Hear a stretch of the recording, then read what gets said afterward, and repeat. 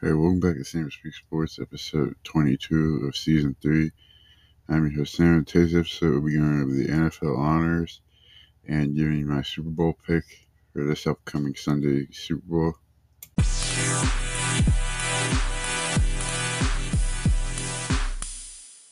Alright, well, this past Thursday, it was technically recording this on Saturday, so Thursday they held the NFL honors, which is like where they hand out like offensive rookie of the year, defensive rookie of the year, defensive player of the year, coach of the year, offensive player of the year, comeback player of the year, MVP, and the Walter Payton Man of the Year award winner. And then they announced the class of 2024 Pro Football Hall of Fame.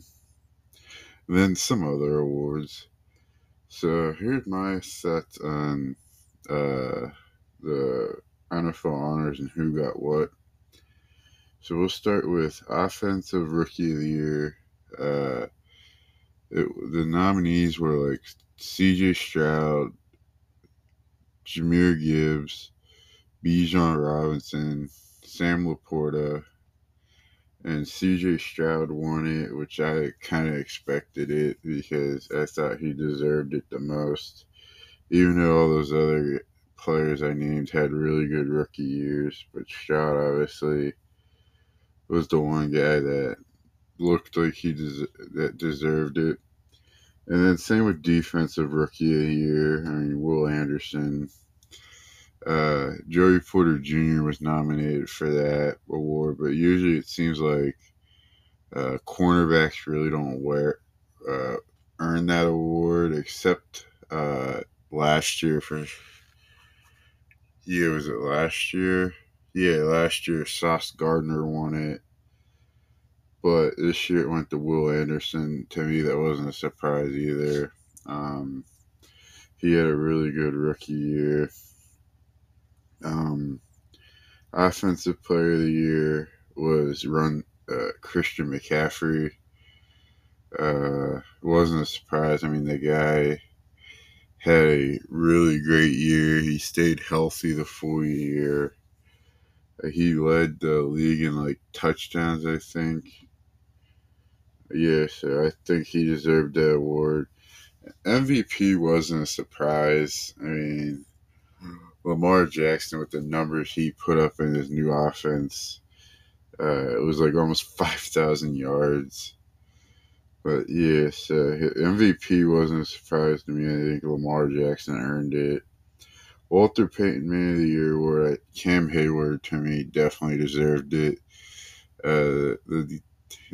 Cam Hayward does all these things in the Pittsburgh community. I mean, he has the Craig's Closet, which is named after his late father, where he helps like young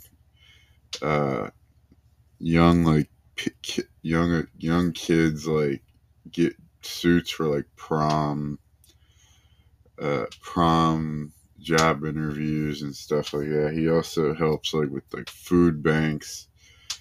Goes to like the local children's hospital. So I think Cam Hayward definitely deserved the award. I mean, he was nominated 6 times. He finally won it. So he definitely deserved the award.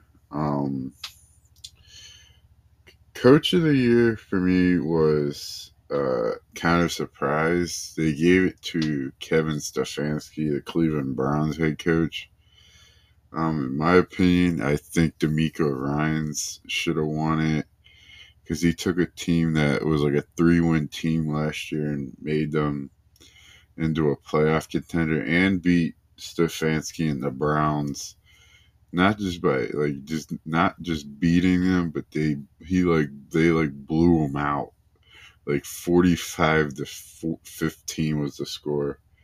So I think DeMeco Ryans should have really won this award, but I think they gave it to Stefanski because of all the injuries at quarterback he had to go through, which was like 5. But in my opinion, I think DeMeco Ryans really should have won this award. Comeback Player of the Year went to Joe Flacco.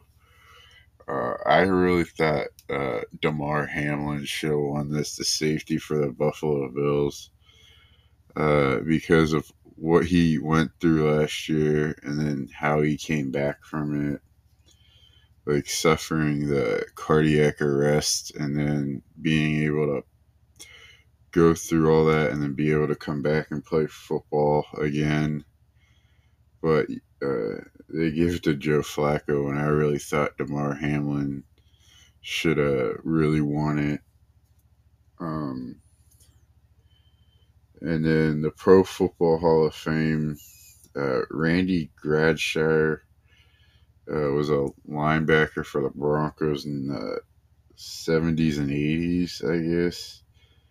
Steve McMichael, another one of those 85 Bears, went in. I've read that he's been dealing with a lot of health issues the past couple of years, so I think he deserved to get in. So the 85 Bears team is full of Hall of Famers, it seems like. Patrick Willis, former San Francisco 49ers linebacker. I think he deserved to get in. Julius Peppers, I think he deserved to get in. I think if you look at like his career stats, he had done, but the only thing missing from his resume, I think, is a Super Bowl ring. I'm not sure. Dwight Freeney got in. He has a Super Bowl ring, I know, to his name, so I think he's a good pick. Andre Johnson, another good pick. Devin Hester, probably one of the best return specialists of all time. So yeah, that was the Pro Football Hall of Fame. And then the last award I didn't mention was Defensive Player of the Year, and they gave it to Myles Garrett.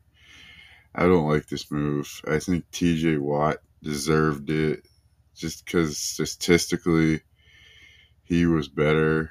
I mean, and then down the stretch, when they got into the playoffs, Myles Garrett was nowhere near to be seen. And then TJ obviously was hurt, but if you look at the Steelers' statistical stat when TJ Watt's not playing their 1-11, name a player that's more important to a team like TJ Watt is. So in my opinion, I don't like that Garrett got it. I think the NFL really just gave the Browns participation trophies because they don't want to realize that the Defensive Player of the Year trophy is really, I feel like it's no longer about stats, just about who gets voted the most. Yes, I don't like defense. I think they got Defensive Player of the Year wrong. I think they got Coach of the Year wrong. And I think they got Comeback Player of the Year wrong. So those awards really should have gone. Comeback should have gone to Damar Hamlin. Coach of the Year should went to DeMeco Ryans, and then Defensive Player of the Year should went to Myles Garrett.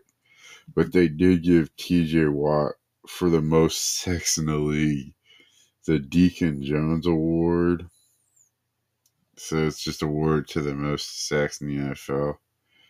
But I mean, and then I saw somewhere on Twitter that Micah Parsons, I mean, he's a great player. I mean, he doesn't even list TJ Watt in his top 5. He puts himself, Myles Garrett, Eric,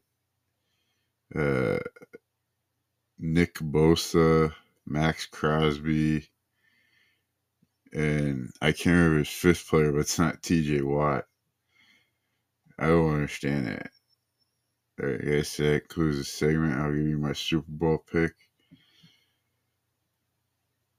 Alright, now my Super Bowl pick, I'm gonna go, is a hard one for me. Um, it's even though I think the spread is leaning towards the 49ers. The 49ers have a really great team over there, but if you look at Kyle Shanahan's history as an offensive play caller and a head coach, he's been to the Super Bowl 3 times and he's built up a lead, but he's blown the lead both of the times. This will be his third trip to the Super Bowl, I meant to say. And the 2 Super Bowls, one when he's with the Falcons, they had a 28-point lead and they blew it to the Patriots, and the Patriots came back and win. And then fast forward to the Super Bowl and at the end of the 2019 season, he had a 20-point lead up on the Chiefs, and he blew that lead, and the Chiefs came back and won.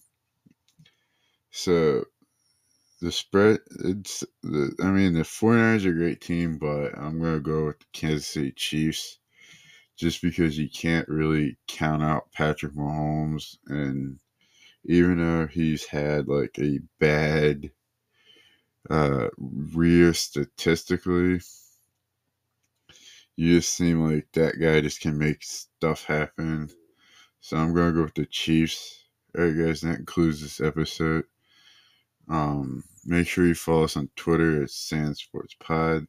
Oh yeah, I forgot one thing. Formula One, a lot of the teams are releasing like their car designs and all that.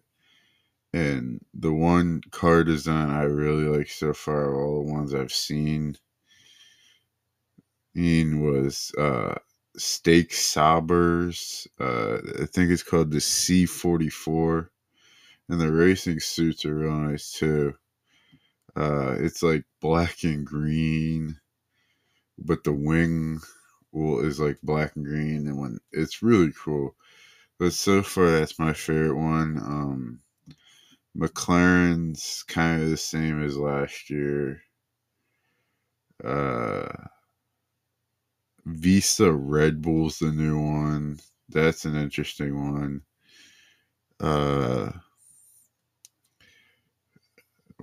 Who else released one? Williams is kind of interesting. It's kind of basic, but Logan Sargent's helmet's really cool. It represents like the United States on it.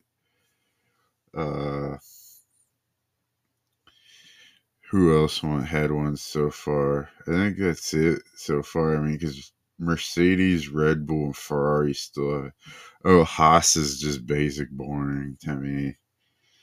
Yeah, so I mean, Mercedes, Ferrari, and Red Bull still have to release their ones for the 2024 season, but I'm excited to see Miami again. Bahrain's an interesting one. The one in Japan is interesting. On Vegas again, Coda, and then I want to get you guys' thoughts on what about Chicago getting an F1 race, because apparently they filed for the trademark, but apparently I read somewhere that it's going to be called the North American Grand Prix. Alright guys, this concludes this episode. Make sure you guys follow us on Twitter at SandSportsPod. We're gonna see if we can record an episode of the SNS Sports Podcast next week. But if not, I'll just record another one. Alright, bye.